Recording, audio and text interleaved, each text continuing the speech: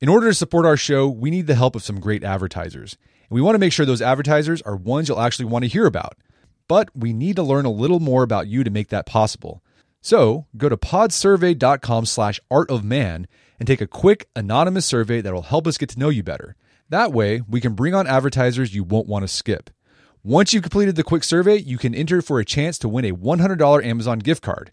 Terms and conditions apply. Again, that's podsurvey.com/artofman, ARTOFMAN, podsurvey.com/artofman. Thanks for your help.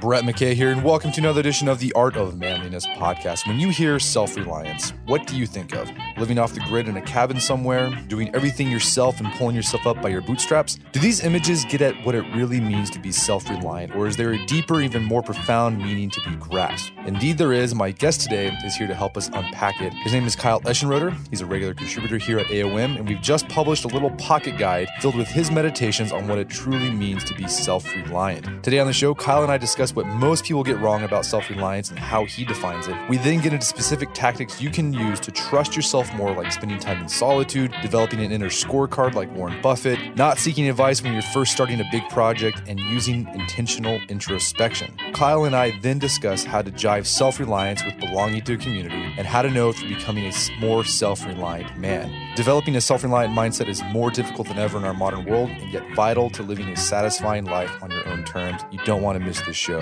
After the show's over, check out the show notes at aom.is/self-reliance. You can also buy a copy of the Pocket Guide to Self-Reliance at store.artofmanliness.com.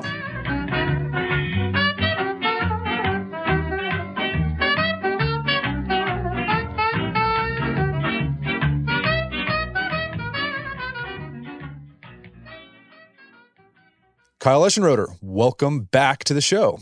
Thanks for having me again, Brett. I'm excited to be here. So yeah, the last time we had you on, we were talking about taking action, the philosophy of taking action. And we partnered with you and published a book called The Pocket Guide to Action, which I know a lot of people have bought and really enjoyed and got something out of it. We're actually coming out with another little publication of yours, The Man's Guide to Self-Reliance. It's a little booklet that you can fit in the back of your pocket. And it's based on an article that you wrote, I guess it was last year, right? Yeah. It's called The Man's Guide to Self-Reliance. So let's start with self-reliance. Is something that gets thrown around a lot. People, they quote the Emerson essay and sort of use it as a manifesto of being independent and being thinking different and all that, whatever, motivational stuff you see. What do you think most people get wrong about self-reliance, or the self-reliance that you're talking about in this little book? Yeah, I think the fundamental thing that people miss when talking about self-reliance is kind of conflating self-reliance and self-centeredness. And it's not that at all in my view. And I think also people come at it from a more, physical point of view than anything. So it's about, being completely, being off the grid, or, having a beard and growing your own food, or just doing kind of eccentric things in the world. So, it's also easy to read, his essay as a manifesto for narcissism, or a total dismissal of tradition, propriety, and kind of puts you against society in general. And I think, I made a lot of those mistakes in some of my early readings of his essay.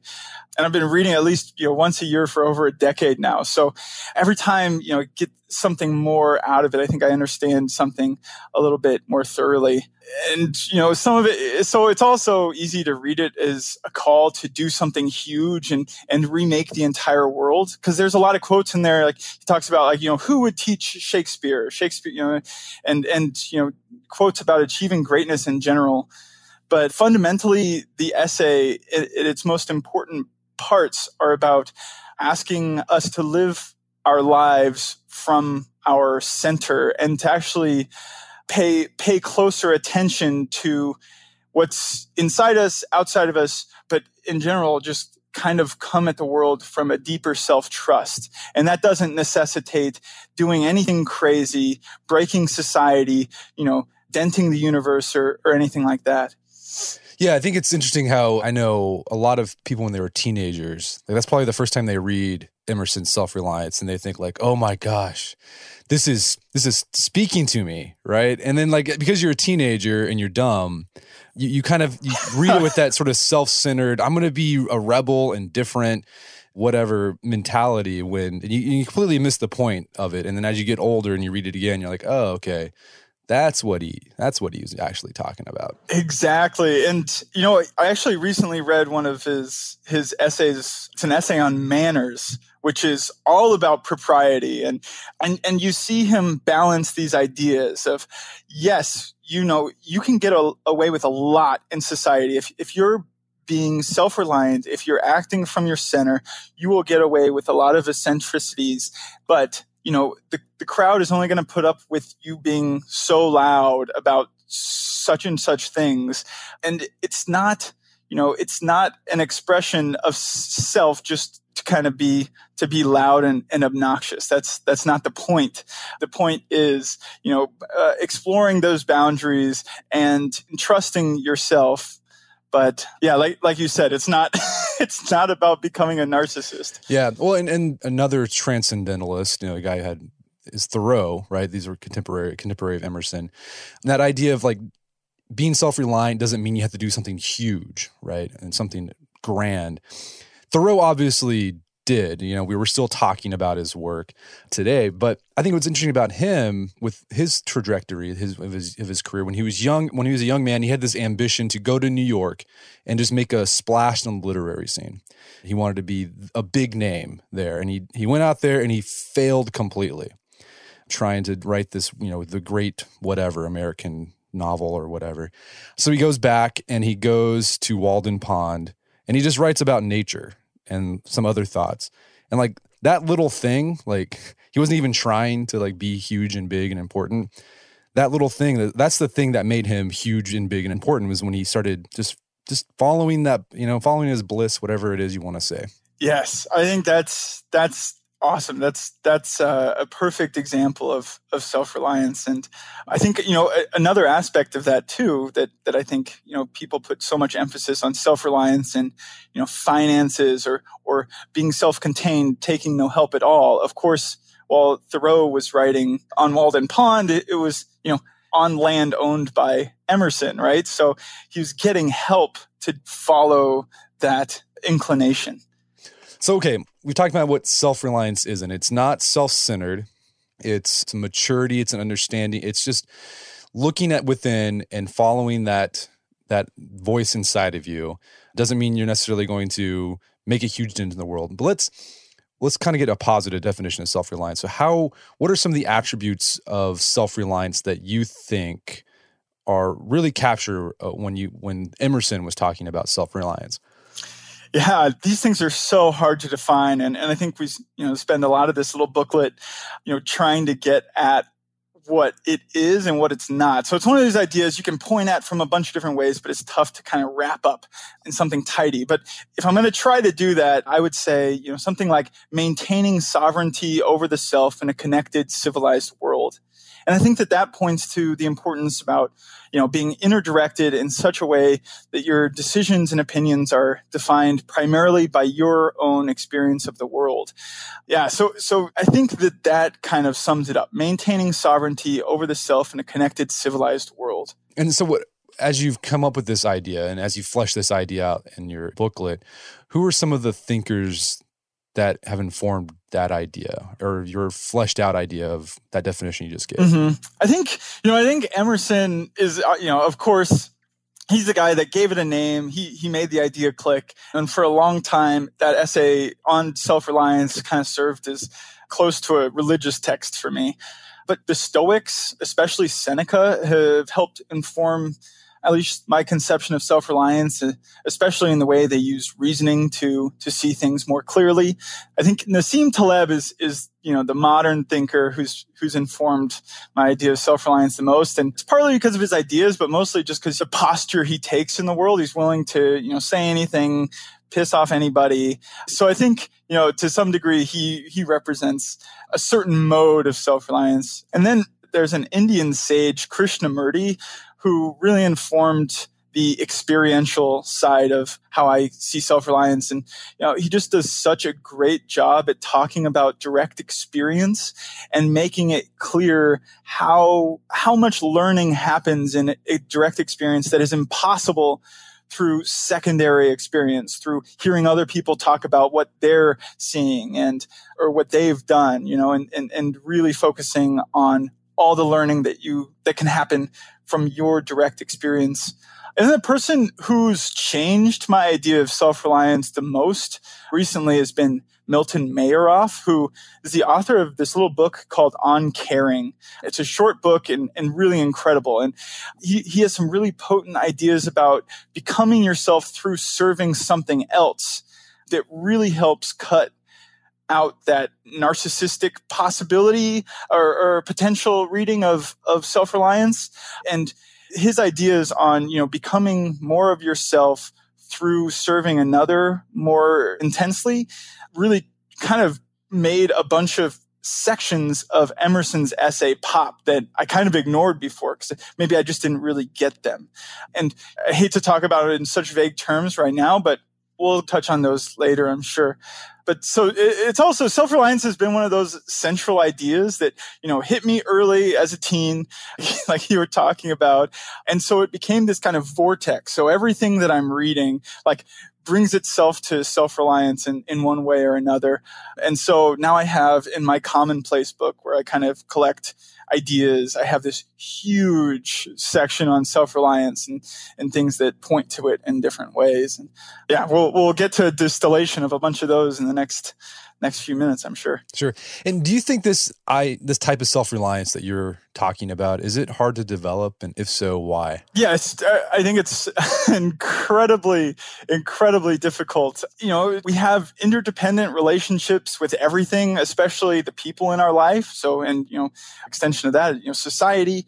I think, self-reliance is an internal thing. So it's hard to create objective feedback loops that we would normally use to develop skills, and it's contextual. So even when we're talking about it, when we try to define something, it's very difficult because it's a posture more than anything. So, we can't define a set of things to do. And then if you do those things, that means you're self-reliant, right? Because if you're following something blindly and, it doesn't matter how physically independent you are from the world. That doesn't mean that you have a self-reliant posture. And beyond that, it's a constant practice. The default is to be pulled off center, and it just takes a lot of effort and attention to remain self-reliant.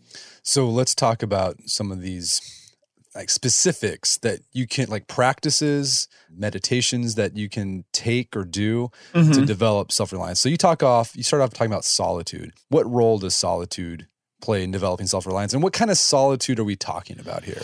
Yeah, I think part of it's, solitude, we're talking about it in a physical and mental. And I think solitude allows you to get in touch with your inner voice that can get drowned out in day-to-day life. And of course, that only happens if you're using solitude in a proper way, right? So that's, if you're spending your time, by yourself, but then you're consuming random content or playing video games, that's not getting you in touch with what you think and what you believe. That's just outside distractions creeping into your physical solitude. So it's still kind of mental chaos. So, I would define, solitude, physical and mental solitude is an area in which you're able to be physically alone, but also be alone with your thoughts. So you can actually witness what you think, what you believe, and see how you're considering things in life. Gotcha. And so how do you go about, because secluding yourself digitally is hard, right? Because you have a phone, you might work on your computer. So what are some things that you do to digitally seclude yourself? Yeah, so that's the tough one, right? Digital seclusion. I think airplane mode is our friend on our phones. Having periods of being unplugged is really helpful. And these are, not novel solutions. One of the first things I recommended on the first article you all ever published from me at Art of Manliness was an input deprivation week. So that's basically removing yourself from any content consumption for a week, deleting all content, apps on your phone, games, or anything else that might be somewhere where you consume content. So that means no movies, no TV, no books, no inputs at all. Ideally, not even music. So it forces you into noticing your inclinations to consume. And instead, you spend those times journaling, doodling, creating, working on something, talking with people, and a ton of people have responded to that, had absolutely incredible results. I've been blown away. So that's kind of the extreme, but you can do that to different degrees every day. So maybe you have an hour a day where you're journaling, or you have an hour a day where you're going on a walk with no podcast or no kind of distraction, where you're just there. And, the idea behind this type of solitude isn't that content consumption is bad at all. It's not, and most professions rely on it. I think, content consumption can help creativity, productivity, and, general progress in life. But the point is to separate from that and get familiar with yourself, your inclinations, your style, your capabilities outside of this constant stream of distractions. Yeah, and I think, that way of creating digital solitude is similar, to what we're trying to achieve in moments of solitude physically from other people in general too. So, it's not that society is evil and that you should become a hermit. That's like a really bad idea. The point is that it's important to be able to retreat from society so that you can get back in touch with what you think, want, feel, etc. Yeah, it's kind of related. I just saw this thing on the line this week where this travel photographer put together a collage of all the travel photos on Instagram, and they all look the same. And like there's certain motifs, like the one, like the hand. So like there's like the girl in front and like the guy holding the hand. You know what I'm talking about? Mm-hmm, like that's become like everyone does that. Yeah. Or like, and I think that the point goes that's what happens whenever you don't make time for seclusion. You just end up doing and mimicking what you see other people do instead of trying something new when you're alone, because you don't care, right? Like it's for you. But that thing you might come up with by yourself might be the stroke of genius. But you never know that unless you kind of disconnect yourself from what's going on around you. Right. Yeah, exactly. When you're planning trips around, the goal of having a certain Instagram photo, you're not going to have the time or room for that more quiet desire that's more true to you to go off and do the thing that could actually make an interesting impact in your life. So another sort of tactic or practice that you advocate for in becoming more self-reliant is developing your inner scorecard. What's that, and how does that help you become more self-reliant? Yeah, so this is an idea from Warren Buffett. And your inner scorecard, that's, you can call it a yardstick that you use to judge yourself. And it's created by you for you. And it's, you can contrast it with an outer scorecard, which is basically what other people think of you. So if you're using an outer scorecard, you're judging yourself based on reactions you're getting from random people around you. And if you're making decisions based on the outer scorecard, then, it's almost impossible to make a contrarian decision, right? Which means it'll be just about impossible to realize incredible returns, whether it's, an investment idea or an idea for a business or anything else. It's going to be difficult to break out, and it's going to be difficult to stay sane because the world is really fickle in how they judge you. And if you're relying on them for kind of guidance on what to do next and how to think about yourself, you're going to end up just really confused and kind of in a bad place. So, but if you stick to your inner scorecard, you'll be able to reliably make better decisions and handle the ups and downs that come with those decisions more easily because you know that you're following the rules you set for yourself. And it gives you some reliable standard to judge yourself by. I kind of see it as a tool to go with the saying, don't care what other people think. And that's not to be taken, all the way. So I came across a really interesting Warren Buffett quote the other day. He said, someone asked him why he loved going to work every morning. And he said, because I get to paint my own painting and I like the applause.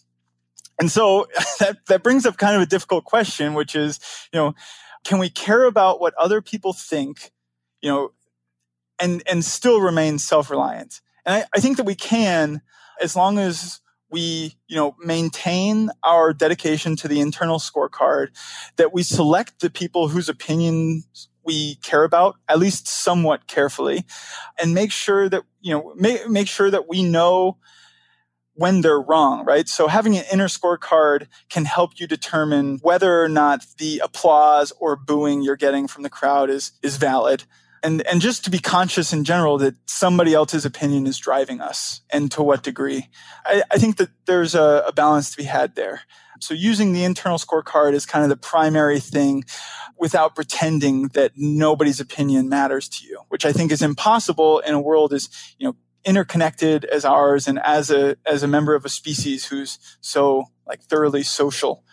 So and the inner scorecard also comes in handy for, not just for opinions, but also just outcomes you have no control over, right? If you're an entrepreneur or even like a coach, I know a lot of sports coaches kind of had this idea of the inner scorecard. Bill Walsh has that book, The Score Takes Care of Itself. John Wooden had something.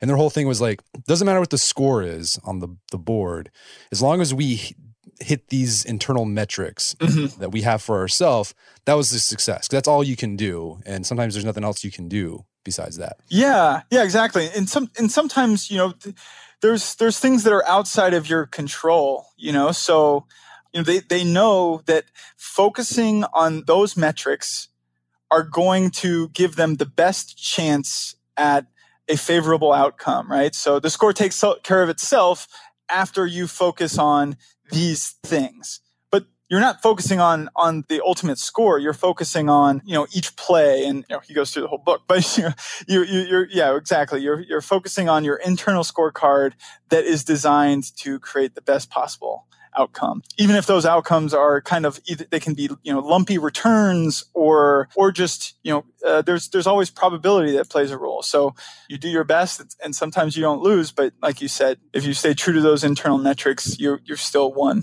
And that kind of leads to the next point you talk about in the book is, self-reliant people ignore probabilities. Why should self-reliant people ignore probabilities?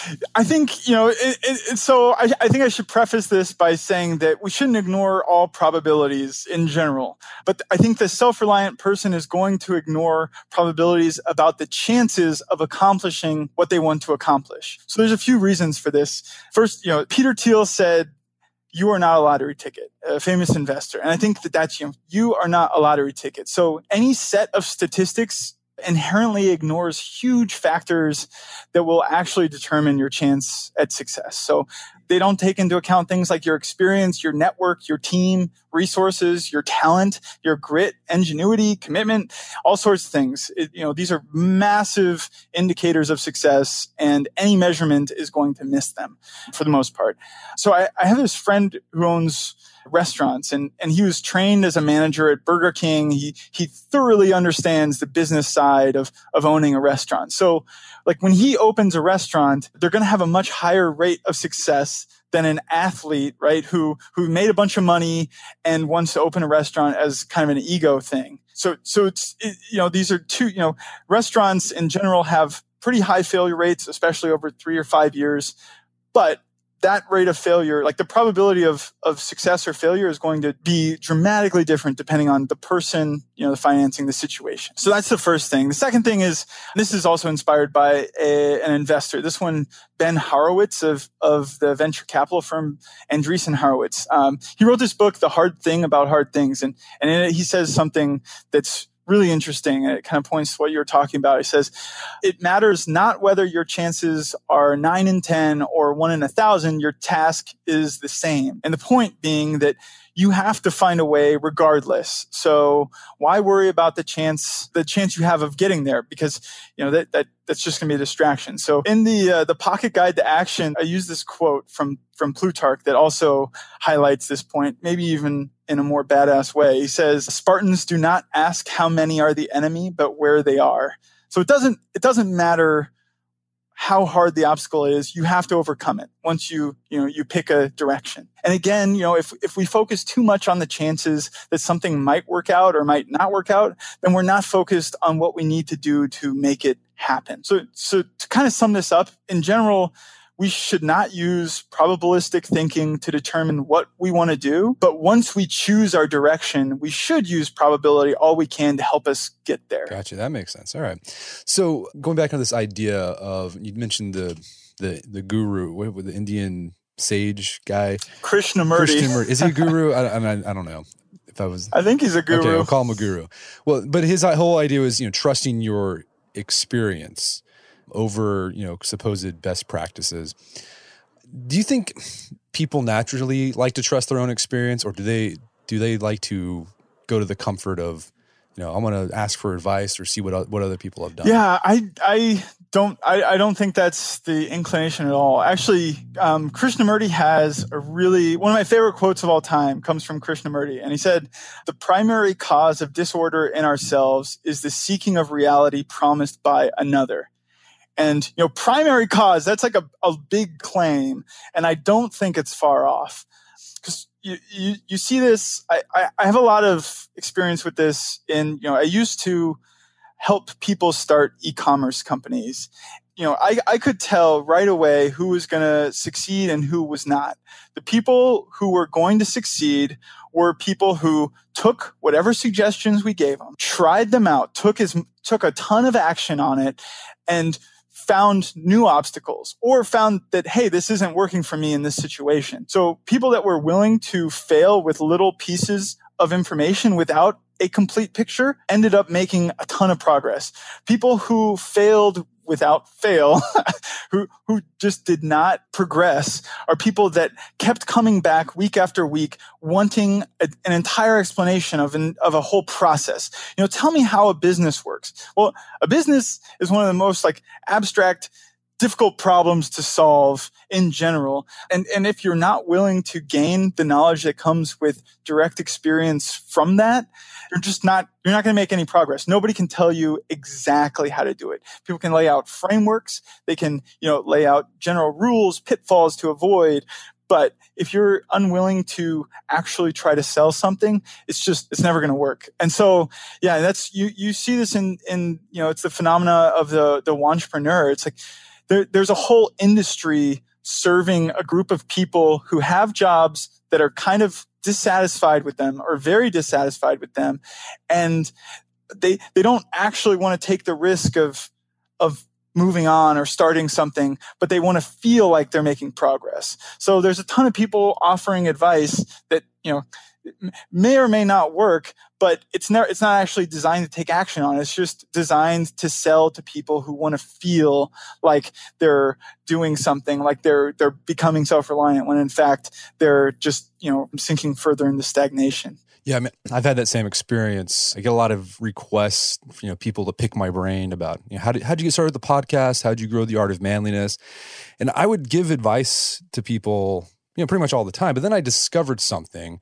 I'd follow up with these guys 3 or 6 months later. And I was like, hey, how are things going? Did you get started? And pretty much 9 out of 10 of them, had not.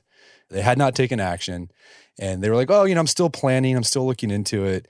And so now my policy is if someone asks me like, hey, I'm thinking about starting a blog. Can I, take you to lunch for an hour and talk about it? And I was like, look, how about this? You get started, come back to me 6 months after you started and come with like specific questions or roadblocks you hit. And I found those like conversations when people take me up on that are much more productive, because the advice that I could give them about starting a blog probably wouldn't be very useful, because I started mine in 2008 and the whole ecosystem online was different as it is today. Like I got a lot of traffic from delicious.com or whatever, and that does not exist anymore. Right. So like that wouldn't be useful advice. The people have to experience on their own to figure out what works for them and what doesn't work. And maybe go to someone when you come up to a problem, when you've cranked all your widgets and you couldn't find out an answer, then maybe go get some advice. Yeah, exactly. I think, part of one of the mechanisms that you're using there is actually like tricking folks to get direct experience so that they actually end up trusting themselves a little bit more with the problem. If I make any progress or can show Brett that I've tried anything, then he'll give me some useful advice. So you're tricking them into like, oh wait, I can solve all these problems myself. And then when I come up to a really hard one, Brett could give me specific of how he dealt with similar problems in the past, right? It's probably different technology, but like the shape might be similar. And so at that point, your advice is probably going to be invaluable and fun to give because it'll be used, right? He'll have momentum or she'll have momentum. And yeah, I think, when people ask for too much advice up front, they're robbing themselves of that direct experience, which is a much more important teacher than I think anybody else. Yeah, and if you're a college student, this also comes in handy, because I knew a lot of college students who would, or I did this too when I first started, when I was my freshman year, is I would go to the office hours and just sort of just like vomit like questions all over my teacher, and they were overwhelmed, and we didn't really make any headway. And I think I had finally one professor's like, here's what you do. Go back, read this stuff, try to answer all these questions on your own. If you hit a question you cannot answer, then come talk to me. We'll set up an appointment about that specific question. And then from then on, that was my strategy going into teachers' appointments during the office hours. Like I had one or two questions. That was it to ask them. And everything else I tried to figure out on my own. Yeah, that's awesome that you figured that out early, Yeah. So I think, advice is just so confusing if you don't have anything to do with it. So again, this bias should be not towards seeking advice, but like action first, like going back to the pocket guide action, questions later, maybe. Exactly. Yeah. Questions that are action oriented, right? If you're asking a question about starting a business, then you should be ready to take action on the answer you receive very close to immediately. Right. And of course, this is, it's different if you're starting a podcast, a blog, or, some kind of lifestyle business where the risk is low, shooting a rocket into space. Right. Don't ask any questions on that. Right. Just do it. Different. Make a launch pad in your backyard. Yeah. No, that's bad advice. Right. Yeah. I think as the stakes get higher, you might need to get lots of counsel and advice to get that going. And then even then, like Elon Musk just kind of proves that it's relative, right? Like, because as far as rocket builders go, he's asking far fewer questions, doing far fewer calculations than, say the incumbents. But he's also, he's taking huge risks and making much quicker progress by a lot of measures. Yeah, he's probably, his action is, I'm going to hire a consulting company to give me advice on building a rocket, right? Or I'm going to hire this firm to do the legal work, et cetera. He's not just, he's taking action, but on a different level. Yeah. So another practice you talk about is intentional introspection. What is that, and how do you implement it in your life? Yeah, so I think it's just being aware of the relationship between you and the world. So it's noticing when you're aiming at something, because of an external scorecard or an outer scorecard, and you're having a bad time, and you're actually bad at the thing that you're aiming at. So on the flip side, it's noticing your strengths, when you're likely to, get into the flow state of that kind of thing. Implementing this is just about increasing awareness, and that can be helped along with meditating or journaling. But maybe another part of implementing this is just realizing that you don't have to be good at what you think you have to be good at. You can pick a different way and you can make something else work, something that you haven't considered yet. Yeah, I like that a lot. And then another point you make, and I think this is one of the points of sort of self-reliance that can give people pause, or at least it gives me pause, is this idea of making your own law, right? Becoming a law unto yourself. Because, if you follow that to that logical conclusion, like that would be very bad, right? Because people say, well, I'm going to steal. I don't think it's wrong to steal because my personal law says it's not. So what's going on there? What's the nuanced take on making your own law, and how do you go about setting your own laws while not being above, the shared laws that make civil society possible? Awesome. I'm really glad we get to talk about this. So I think to set your own law is just to remain dedicated to what you believe to be right, regardless of the opinions of those around you. I think it's determining the path you're going to walk down and continuing to walk down it, regardless of what's happening around you.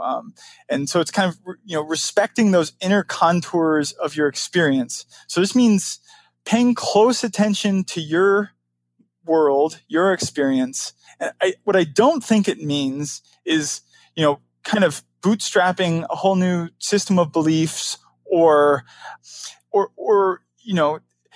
creating something that's completely anti-social, right? So like there's traditions to be bucked. I don't think anybody in their right mind can look closely at what gives them meaning in the world and want to do serious harm to others. And of course, there are people that feel that way. I think, they're psychopaths or extremely misguided. I think they're generally people that are not trusting themselves, but trusting somebody who is like mad with power. And of course, that's, a subjective claim. But I think, I think it holds up just to how I experience the world. So, yeah, it's not a call for being totally psychopathic. And like we talked about at the beginning of this essay, Emerson himself, even though, the wording in Self-Reliance, the essay is so romantic and powerful and some of that, can, if you just take one quote, it could be seen as like, let's throw off all traditions, all propriety, and be totally just, forget about anybody else's existence in the world. But I think, if you temper this with some of Emerson's other essays, especially his essay on manners, we want to be loved as humans, at least by some people. And the only way to do that is by acting in a way that's lovely, as Adam Smith might say, as exuding loveliness. So I think anybody who's honest with themselves about what they truly want and what's important with themselves in life isn't going to be totally antisocial. Like, you don't come to the conclusion that you're going to do harm to humanity and that's how you're going to get love in this life. Well, and related to this, making your own law is this idea I think people get from the essay Self-Reliance and sort of the transcendental thinking is, making your own values, knowing what you value. But my podcast with Jordan Peterson a couple weeks ago, he made the case that it's impossible to create your own values. He says it's not possible for you to create your own values and those values to give you significant amount of meaning in your life. Do you think that's true, or would you quibble with that? So I think it's mostly true, and I would quibble with that a little bit anyway. So I love that. I love that interview, and I'm really happy that I get to talk about it with you. So I love, Peterson used in that conversation with you, as I remember it. I think he said that we can't create meaning, but we can kind of discover and co-create it. I think his wording co-create paired with discovery is really potent and useful. So I think this is also a good time to bring up that I don't think that the self-trust we're aiming for in becoming self-reliant is strictly based on our conscious ideas. So I think that it's actually a deep trust in your ability to navigate the world, including society. I think that one of the most effective paths to this self-trust is actually faith in a kind of capital B, capital O, big other. So for Emerson, that was nature. For Christians, it's God. For more secular folks, I think it's possible with a cause, something bigger than oneself, or, mythology. So the law that you set in serving this other is the law that you're setting for yourself. And these laws are generally shaped by patterns or underlying rules beyond the grasp of consciousness, I think. So when we talk about, when it comes to self-reliance, setting your own laws and abiding by them, it's usually more of selecting what you find to be most true to yourself.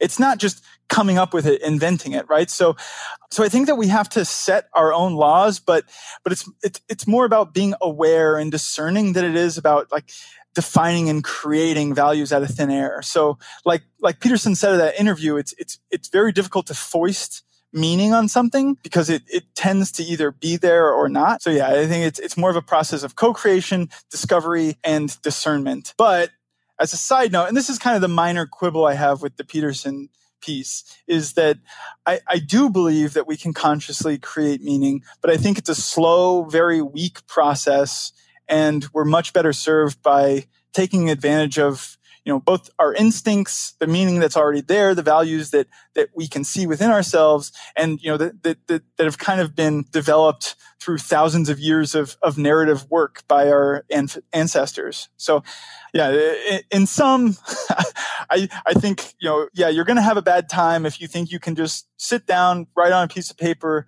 your values, and those pulling those out of thin air. I think you're better served by discovering values and choosing them consciously from your experience in the real world. Yeah, this reminds me a lot of a conversation I had with Matthew Crawford a couple years ago, a guy who wrote Shop Class's Soulcraft. But the one really interesting book we talked about was The World Beyond Your Head. And one of the points he made, the cases he made, was that if you really want to become an individual, this is kind of saying what you're saying, you need to submit yourself to what he called it tradition, but it could be something bigger than yourself. And you might think, well, that's kind of weird. That's counterintuitive. How would submitting yourself to tradition allow you to become a unique, independent individual? And his case was like, you have to have a framework in order to differentiate yourself. If you're just sort of trying to be different from everything else that's different, like that's hard to do because you don't have a framework. Okay, what is different? But once you have that framework, you're able to adjust things and make tweaks to it. And you can actually see that this is something new and different. And the example he gave were these organ makers, right? They restore and make classic organs, and they use the traditional way, and they're very fastidious about that.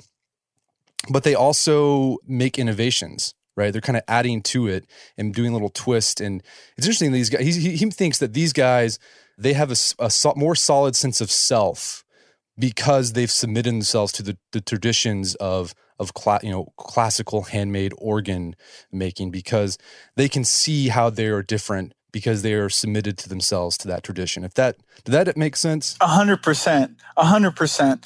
Yeah. I mean, I think we can see just in the people in your life, at least in mine, when I look around, the people who have, dedicated themselves most thoroughly to either a faith or a cause or an idea, something that they're working desperately towards, I mean, desperately is not a great word, but, intensely focused on.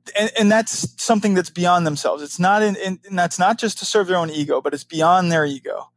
They are way more self-reliant, way more self-trusting, and way more just balanced and centered in the world than anybody whose career is a one giant ego play, or someone who is, super dedicated to self-development, right? I mean, these are people that are, if you spend your life just improving yourself, you're going to be way less centered than somebody who's dedicated themselves to something bigger. So here's a question. Say you start doing these practices and you're striving to take this posture of self-reliance that we've been talking about. How do you know if you're becoming a self-reliant person? Right? Because like with losing weight, you get, I'm losing weight, I'm getting stronger because I can add weight to the bar. Like those things are really easy to track, but how do you track whether you're becoming more self-reliant? So I think one of the biggest tells that you're becoming self-reliant is that you begin to, by default, respect your experience and kind of stop rejecting your life as it is.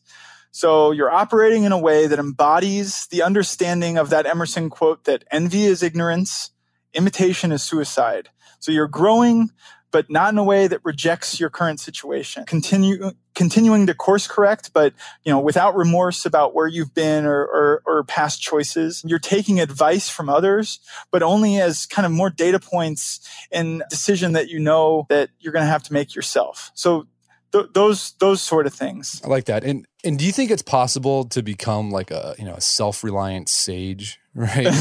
You're perfectly self-reliant, or are we going to be spending most of our lives failing to succeeding at self-reliance? Yeah, I've never found a self-reliant sage. I am very, very far from that. So I think, and every time I've met somebody, this happens, I meet somebody, I'm like, oh man, they've got it down. They found it. That guy is perfectly self-reliant. That woman is perfectly self-reliant.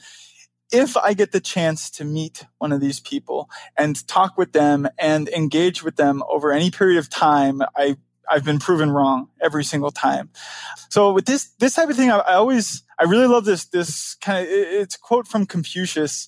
And he said something, I'm paraphrasing. He said, at 15, I started. At 30, I was really getting going. At 40, I had no doubts. And then he keeps going until at 70, he finally met his ideal. He kind of peaked at 70. He reached the pinnacle. And, that's, if I can make a little bit of progress every decade, I'm going to be super happy about it. But even with that, that kind of far out promise of just slow improvement, I think I've seen gains just in the last decade show up fairly quickly. I think the returns are really fast, especially in talking about some of the specific things we discussed earlier.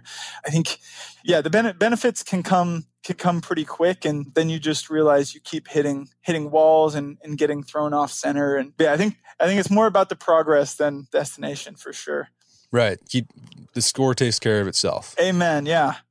Well, hey, Kyle, this has been a great conversation. Where can people go to learn more about the book and your work in general? Awesome. Yeah. Well, thanks. Thanks again for having me, Brett. I know I say this every time and it might be getting old, but I think it's really incredible what you and Kate have created. And I'm just really honored to be associated with it in any way. So thank you. Well, no, thank you. The best regular writing that I do is in my newsletter that goes out most Sundays, not all.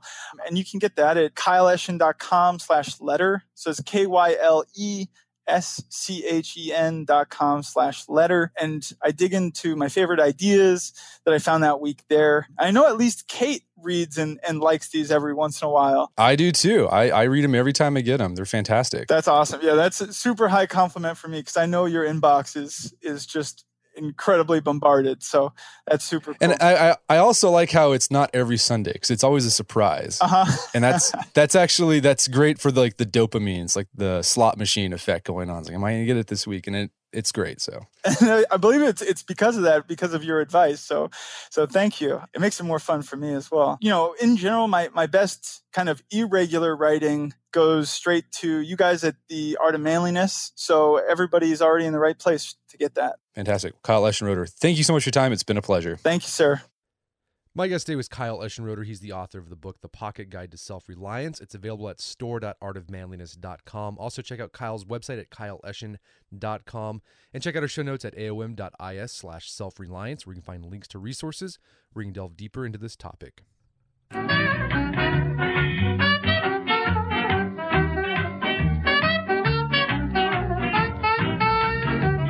Well, that wraps up another edition of the Art of Manliness podcast. For more manly tips and advice, make sure to check out the Art of Manliness website at artofmanliness.com. If you enjoy the show, have got something out of it, I'd appreciate it if you take 1 minute to give us a review on iTunes or Stitcher, whatever it is you use to listen to a podcast. Helps out a lot. And if you've done that already, thank you so much. Please share the show with a friend or family member if you think they get something out of it. We'd also appreciate that. As always, thank you for your continued support. Until next time, this is Brett McKay telling you to stay manly.